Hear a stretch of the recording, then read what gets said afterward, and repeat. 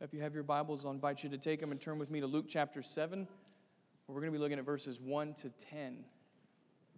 Luke chapter 7, verses 1 to 10. As you're turning there, I'll remind you that this section of Luke's gospel is known as Jesus' Galilean ministry. In chapter 9, verse 51, Jesus makes a turn to Jerusalem, and everything from that point is running downhill, so to speak, towards the cross.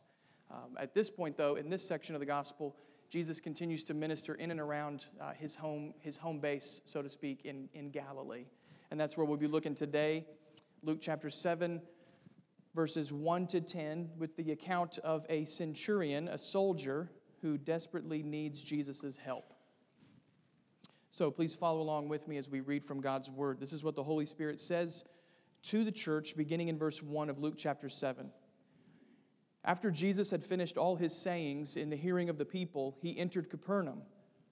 Now a centurion had a servant who was sick and at the point of death, who was highly valued by him. When the centurion heard about Jesus, he sent to him elders of the Jews, asking him to come and heal his servant.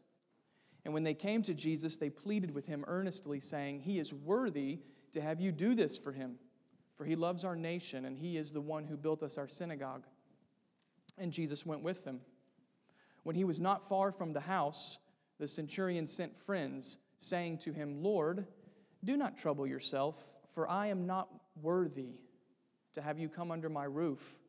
Therefore I did not presume to come to you, but say the word, and let my servant be healed. For I too am a man set under authority, with soldiers under me. And I say to one, 'Go,' and he goes, and to another, 'Come,' and he comes. And to my servant, 'Do this,' and he does it." And when Jesus heard these things, he marveled at him. And turning to the crowd that followed him, said, "I tell you, not even in Israel have I found such faith." And when those who had been sent returned to the house, they found the servant well. Brothers and sisters, this is the word of the Lord given to us for our good. Let's pray together as we consider God's word.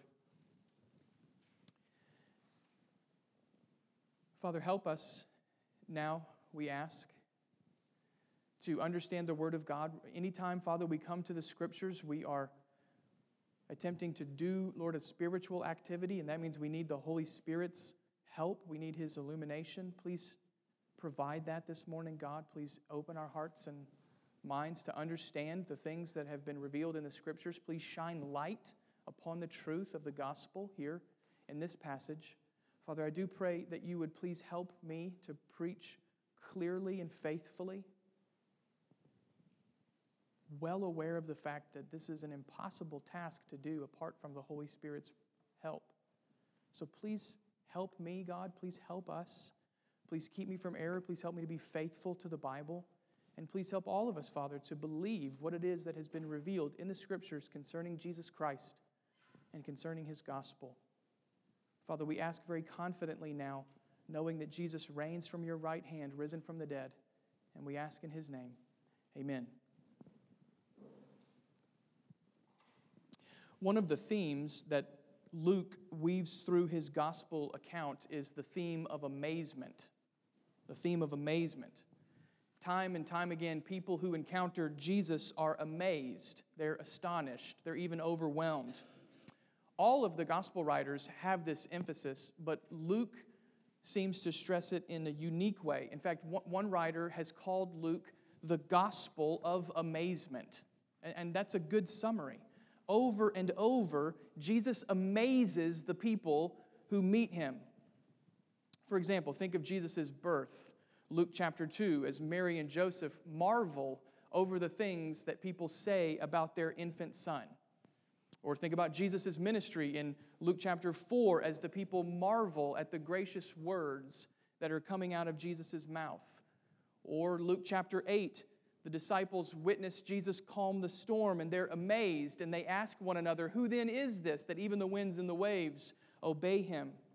Or chapter 9, in response to another healing, the crowd is astonished and everyone marvels. Chapter 11, Jesus heals and people marvel. Chapter 20, Jesus confounds the Pharisees and everyone is amazed. Or most important of all, chapter 24, the tomb is empty and Peter marvels over what this might mean. So from chapter 2 through to chapter 24, you can hear this theme running through the whole gospel account. It's the theme of amazement. When people encounter Jesus, they marvel at him. He's jaw-dropping. He's stunning. In our passage, however, this morning, that theme gets turned on its head.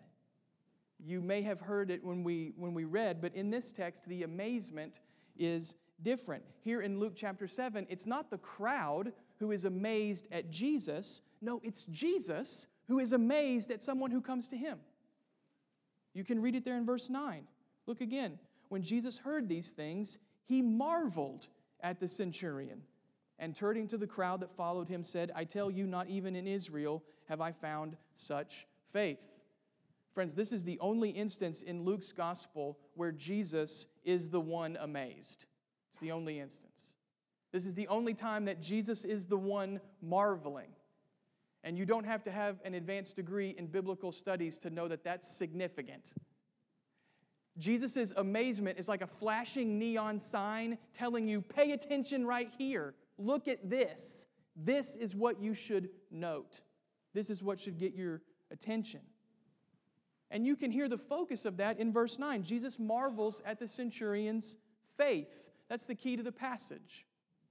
That's the central feature that we need to deal with. The centurion stands here as an example of faith.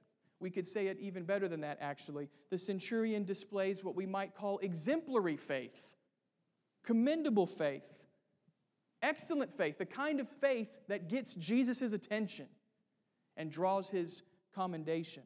Friends, think of how helpful and instructive this is for us. Faith, as you know, is one of those words that we use often as Christians, but we probably don't define it clearly or nearly enough. Nearly everybody knows that faith is somehow important to Christianity, but what is faith? What does it look like in action? What makes faith admirable or excellent or exemplary in the Lord's eyes? Well, that's what this passage is going to tell us. That's what this passage is dealing with. How kind of God, then, to give us what we need to help us understand better what it is to have faith. Through the centurion, God is giving us a picture of faith in action. Faith in action. He's giving us a living illustration, a flesh and blood picture of exemplary faith, the kind of faith that even Jesus marvels at. So how could we summarize the truth of this text? If we were to take the events of this passage and put them together in one summary, what might we say? Well, here's my attempt to do that. Here's my summary of this passage, and then we're going to break it down in a couple of points. Exemplary faith is humble dependence upon Jesus that confidently trusts His word. Let me say that for you again. Exemplary faith is humble dependence upon Jesus that confidently trusts His word. Now, you can hear in that summary that there are two parts to it, confidence and humility. They go together. There's two distinct features, so let's spend our time thinking about those two features in more detail. We start in verses 1 to 6. Exemplary faith is marked by humble dependence upon Jesus. That's what we should note first. It's humble dependence upon Jesus. As chapter 7 begins, Jesus enters his home base for ministry, the city of Capernaum. He's just finished teaching the people. Verse 1 tells us, and now Jesus heads back home. It's all pretty standard there in verse 1. Then in verse 2, though, Luke gives us some inside information that helps us know something unique is about to happen. Luke describes a centurion who's facing a desperate situation. He has a servant who's about to die. Now, before we get into the centurion's need, we should consider how unlikely this encounter is proving to be. Centurions were not well regarded in Jesus' day. They were not highly thought of. They were ranking officers in the army under King Herod, and they had command of 100 soldiers, hence the name centurion. They were well compensated so that a centurion made hundreds of times more money than the soldiers he commanded. They were very well off. And all of those factors alone make this an unlikely man to approach Jesus, typically powerful, wealthy people don't quickly sense their need for Jesus. Typically. But there's something else about the centurion that makes him unlikely. He's not a Jew. He's a Gentile. He's a Gentile. We don't know precisely whether he is a Roman or not, but he's certainly not Jewish, which makes him a Gentile, as verses 4 to 5 make clear. And if he's a Gentile, that means he's an outsider to the religious community of Jesus' day. He's beyond the bounds of Judaism. He would have been considered ceremonially unclean. He's an outsider. And therefore, based on cultural expectations and based on the circumstances of his life, this is a very unlikely person to respond to the things of God. If you were going to pick someone to display exemplary faith, this is not who you would pick. In fact, you would say, I'm going to pick the opposite of a centurion. I'm going to pick someone unlike him. And yet, this is whom God uses to give us a display of exemplary faith. It's a little bit of a reminder, friends, of what the kingdom of God is like. In general, God's kingdom works upside down from the ways of this world. So if someone is unlikely in the world's eyes to respond to the things of God, that's who God likes to pick. That's who God prefers to draw to himself. A centurion of all people, a Gentile, becomes the source of exemplary faith in Jesus' ministry. And that faith comes into focus beginning in verse 3. Notice how the centurion expresses his dependence on Jesus. Verse 3, when the centurion heard about Jesus, he sent to him elders of the Jews, asking him to come and heal his servant. Friends, for a brief verse, there's a lot to consider here. Did you catch how the centurion hears about Jesus? That is, he hears the report spreading around the region that Jesus is able to heal. Perhaps he heard about the leper who was cleansed in chapter 5. Or maybe he just heard about that big host of people whom Jesus healed in chapter 4. Whatever the case, the centurion hears about Jesus. He hears the message. But that's not all, is it? Having heard the report, the centurion then takes action. He sends word to Jesus, asking him to come and to heal his servant. Friends, we shouldn't overlook this. This is an expression of faith. He trusts that Jesus can do something. Here we have a man of power, a man of wealth, a man of position and means. He has the ability to take care of himself, but instead of depending upon himself, the centurion casts himself upon Jesus, whom he's never met. He depends on Jesus to meet his need. And where did that faith begin? How did his faith come about? Through hearing the report about the Lord. I hope you see it, friends. Better yet, I hope you hear it. Faith comes how? By hearing. By hearing the news about Jesus. And so it is with the centurion. He hears and he believes. Friends, one of the things I hope you pick up from this passage, and particularly this point, is the simplicity of faith. The simplicity of faith. I love this aspect of the text. On one level, this is what it means to believe. You hear the good news and then you believe it. Right? You hear the report and you trust the good news that Jesus is mighty and able to save, that he's the deliverer of those who can't deliver themselves. You hear and you believe. Faith comes by hearing, and there's a beautiful simplicity to that. It's not any more complicated than hearing and believing. And so if you're not a Christian this morning, if you're not repenting of your sins and trusting in Jesus Christ, this is honestly the most important part of the sermon for you to hear. Faith at its core, centurion from believing. You see, on one level, that's the simplicity of faith. You hear and you believe, and you depend upon Jesus to save you and to help you in your time of need. So if you're not a Christian today, if you're not repenting of your sins and trusting in the gospel, I pray that this simplicity of faith would be clear to you, and that this would be true in your life as you hear the good news about Jesus. Simply but clearly depend upon him in faith, turning from your sin and trusting that he alone can save. That's the simplicity of gospel faith. And the Bible says, for those who hear and believe, you will be saved. As the passage keeps going, we should also note that the centurion's dependence is displayed with remarkable humility. It's remarkable humility. We've already gotten a hint of this in verse 3 as the centurion sends Jewish leaders to Jesus rather than coming himself. That's likely a sign of respect. Remember, he's an outsider. He doesn't want to offend Jesus. But the humility really comes into view in verses 4 to 6. Notice again what happens. The Jews come to Jesus, verse 4, and they urge him to heal the centurion's servants. Now, they're pleading with Jesus here. The language is very strong. This is serious, and they are sincere. But you'll notice that the Jewish leaders build the case on the centurion's worthiness. You see that in verse 4? They claim this man is worthy to receive Jesus' help. Why? Well, verse 5 tells you. The centurion loves the Jewish people, even using his money to build their synagogue. So, catch the argument that they're making. The Jewish leaders are saying, listen, Jesus, this guy has earned this. Right? This guy has earned this. He's worthy for you to do this. He's done so many good things for us. He loves our nation. He's gone out of his way to bless us. He's even used his money to please God. This guy has earned it, Jesus. He's worthy to receive your help. And look, that's a powerful argument to make. It's an argument from merit. It's an appeal to the worthiness of the person in need. But surprisingly, the centurion disagrees with their argument.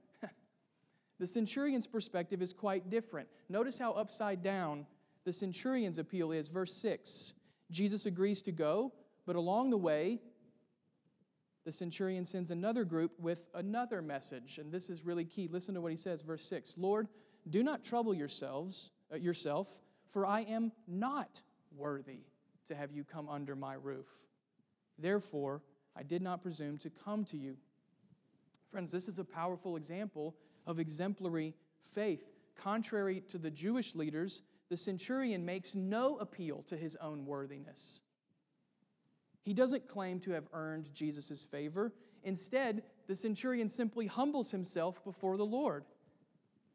He has no claim on Jesus. Compared to Jesus, the centurion knows, I'm actually nothing.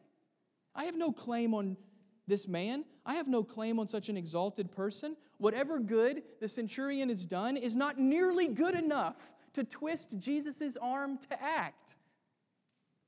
Instead, the centurion simply humbles himself. I have nothing, he says, so I humble myself in dependence upon you. You see, he's dependent, but he's dependent in a humble way.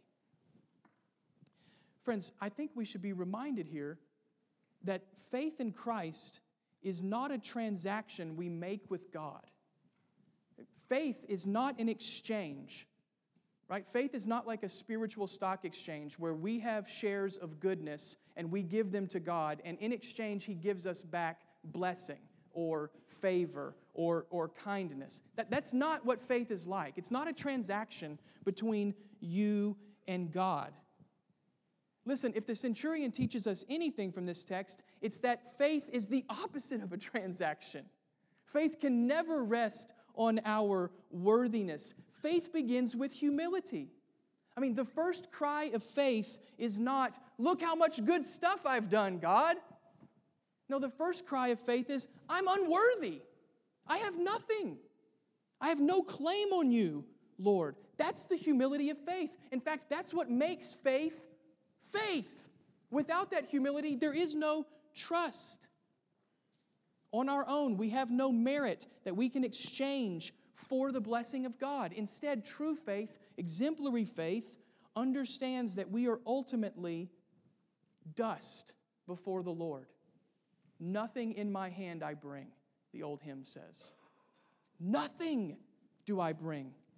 And this is key, brothers and sisters. This is absolutely key for us as a church. It's key for you as you're trying to raise your children to, Lord willing, one day be Christians. It's key for you as you share the gospel with unbelievers. If we're not careful, we can slip into this mindset that turns faith into a work. We can slip into this perspective that distorts faith into some kind of merit that puts God in our debt. But the beauty of the gospel is that simplicity of faith that we referenced just a moment ago. It's the simplicity of just humbling ourselves before the Lord and depending upon Him alone to provide what we need. I have nothing, and therefore Jesus must give me everything. That's the confession of faith. So before we move on from this, I want to emphasize this. Of all the virtues that honor Christ, humility arguably is at the top of the list. Humility is number one. This lowliness of spirit before the Lord. Nothing makes faith shine as brightly as humility does.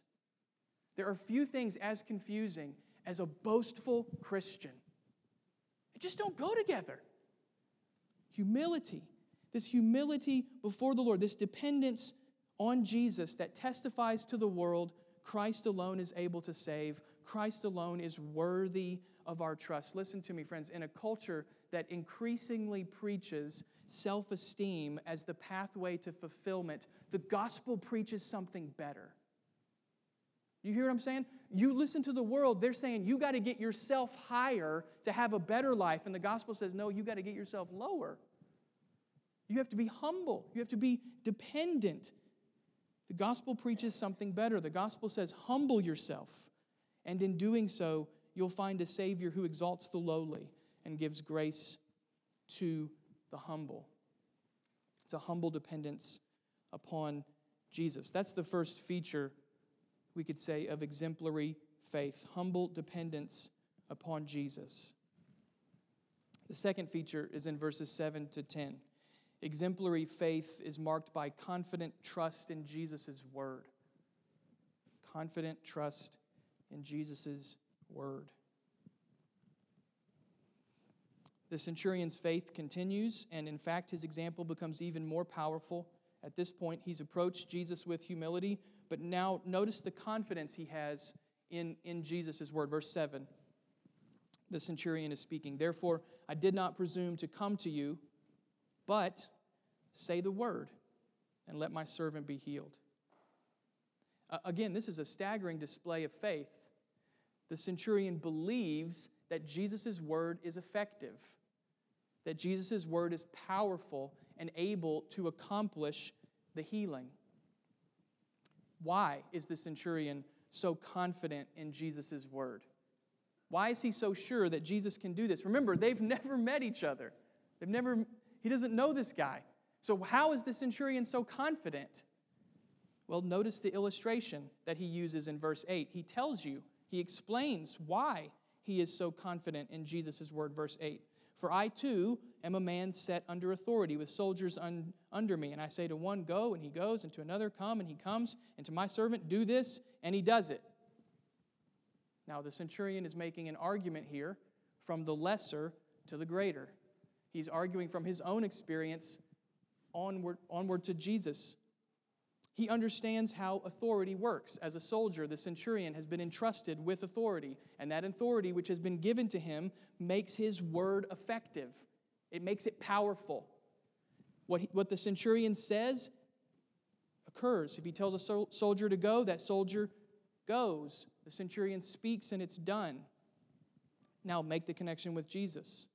The centurion is confident because Jesus' word possesses a much greater authority. And that authority, friends, is what makes Jesus' word effective. You see, the centurion has made the right connection about Jesus. He's made the right connection about the Lord. The centurion understands that no mere man can do the things Jesus does. No mere man can do this. No mere man can heal the lame or open the eyes of the blind. No mere man can heal people with only a command. To do those things requires an authority that can only come from one place, from God Himself. And that's what the centurion sees here. He understands that Jesus is mighty because Jesus acts with the authority of God. He sees the connection between Jesus and God. Now, does the centurion understand that Jesus is the second person of the Trinity, the eternal Son of God, who's co-equal with the Father in glory and uncreated in all things? No, probably not. He hasn't made all of those connections yet, But don't let that distract you from what the centurion does understand. He understands that Jesus' word has the authority of God, that it must come from God, that it's powerful with divine authority. And that's why the centurion is so confident in Jesus' word. That's why he is sure Jesus can do this mighty thing. The centurion's faith is grounded on Jesus' authoritative word. It's grounded on Jesus' word. We need to hang out on this for a minute. There's some depth to this point that I trust can feed our faith as well. So I just want to hang out on this for a second, and I want you to think with me about the context of the whole scene, specifically verse 7, but really the whole scene. And I want you to notice how the centurion's faith highlights the unlimited scope of Jesus' authority. It's the unlimited scope of Jesus' authority. To begin with, think about what we noted earlier in the sermon. The power of Jesus' word is not limited by the centurion's worthiness or lack thereof. It's not limited by the centurion's worthiness. This soldier is unworthy to come before Jesus. And yet, that unworthiness does not limit what Jesus can do. Do you hear that? Jesus' word is not limited by whether or not you're worthy to hear it. That's good news. Jesus' word is not limited by whether or not you and I are worthy to receive the word. The centurion understands that the effectiveness of Jesus' word is not dependent on the recipient of that word. Jesus' word acts in and of itself. The power of Jesus' word is inherent and unrivaled. The centurion may be unworthy, but his unworthiness is no match for the power of the word of the Lord. What Jesus speaks, he accomplishes. What he intends, he does, even for unworthy people. His word is not dependent on the worthiness of the recipient.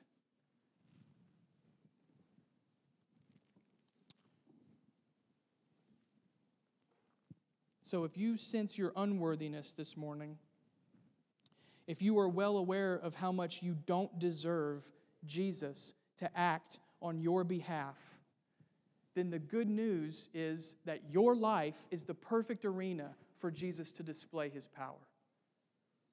If you sense your unworthiness, if you are well aware of how little you deserve Jesus to act on your behalf, then your life is the perfect place where Jesus displays His power. His power is made perfect where? In weakness, Paul says. Do you get how upside down Jesus is trying to tell you the Christian life is? It's not the strong who survive, it's the weak.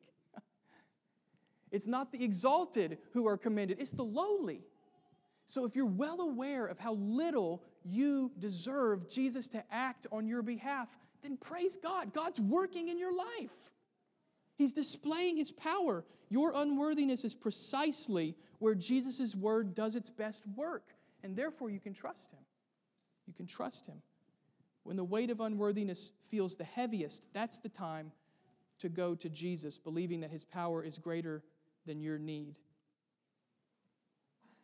There's still a little bit more to consider here. From verse 7, think of how Jesus' word is not limited by the lack of physical presence. Jesus' word is not limited by the lack of physical presence. This is striking to me. The centurion understands that the power of Jesus' word transcends space and distance. Jesus is not there, yet He can command the healing to occur. Jesus doesn't even have to come to the house. He just simply speaks, and His purpose will be done. In fact, Jesus' word is the outworking of His person and His presence. Jesus' word accomplishes Jesus' will just as certainly as if Jesus were present. Right? His word is the outworking of His power and His presence. Do you want Jesus to show up in your life? Then read His word. Build your life on His word. To hear Jesus' word with faith is to receive Jesus' power, and it's even to experience Jesus' presence. And the conclusion of the chapter confirms the centurion's confidence. Look at verse 10, where the miracle is recorded like an afterthought. Luke's not even all that concerned with the miracle, it seems. Verse 10, and when those who had been sent returned to the house, they found the servant well. You see, the centurion's confidence was well placed. With only his word, Jesus heals the servant. And so, the confession of faith then is reminding us that Jesus' word is not limited by the centurion's worthiness, and neither is it limited by physical space, physical presence. Friends, when you put these things together, what you find here is a definition, a display of the sovereignty of Jesus' word. That's what these points are coming together to show us, the sovereignty of Jesus' word. When we use that word sovereign, what we mean is a supreme power that is free from any outside constraint.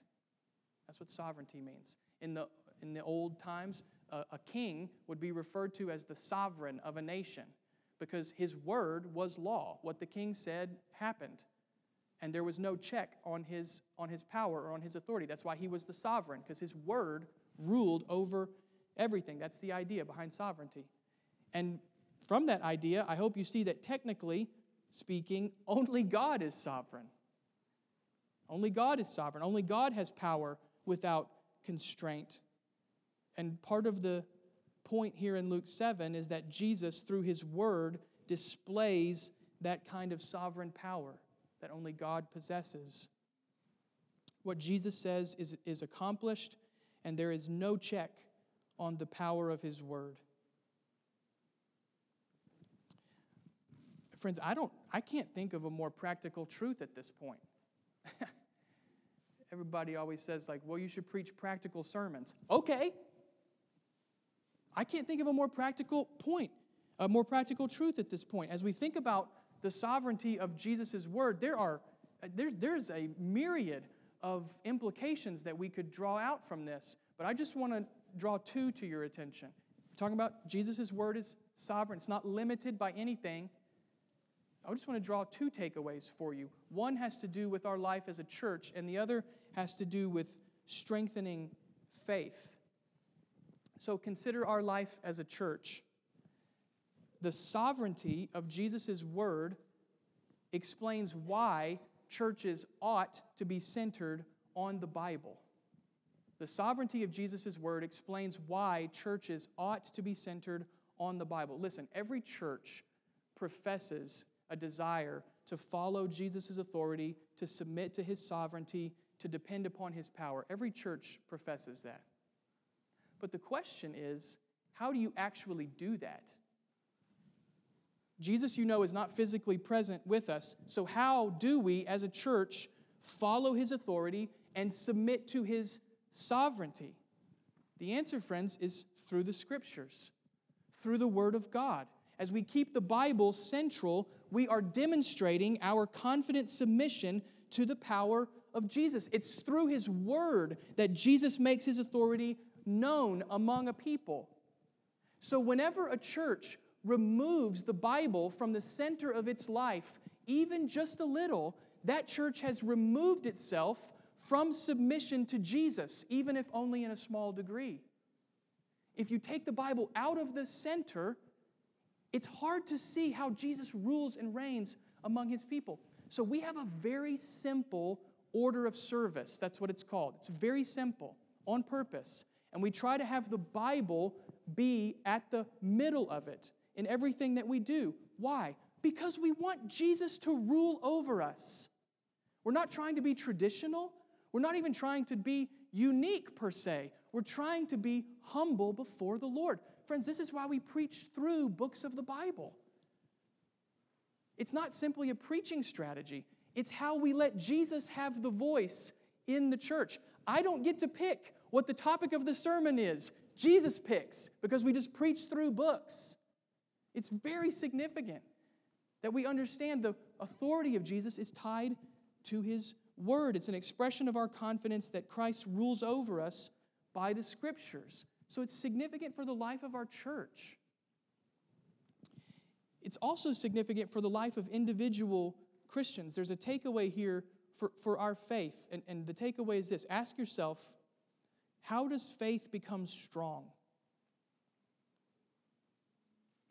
How do you get your life to demonstrate a greater confidence in Jesus, even during times of need? How do you do that? How do you get there?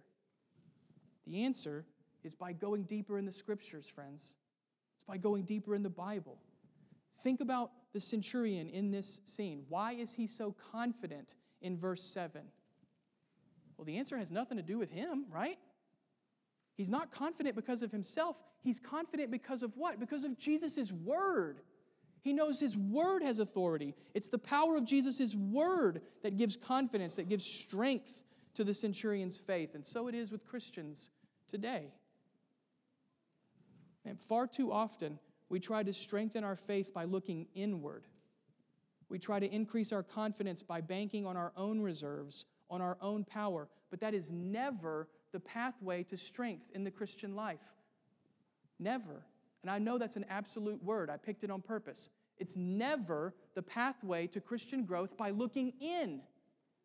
No, all of Christian growth happens by looking out, away from yourself, and to the Lord. And the great value of Luke chapter 7 is that it reminds us where you're supposed to be looking, to the Scriptures, to the Bible, to the Word of God.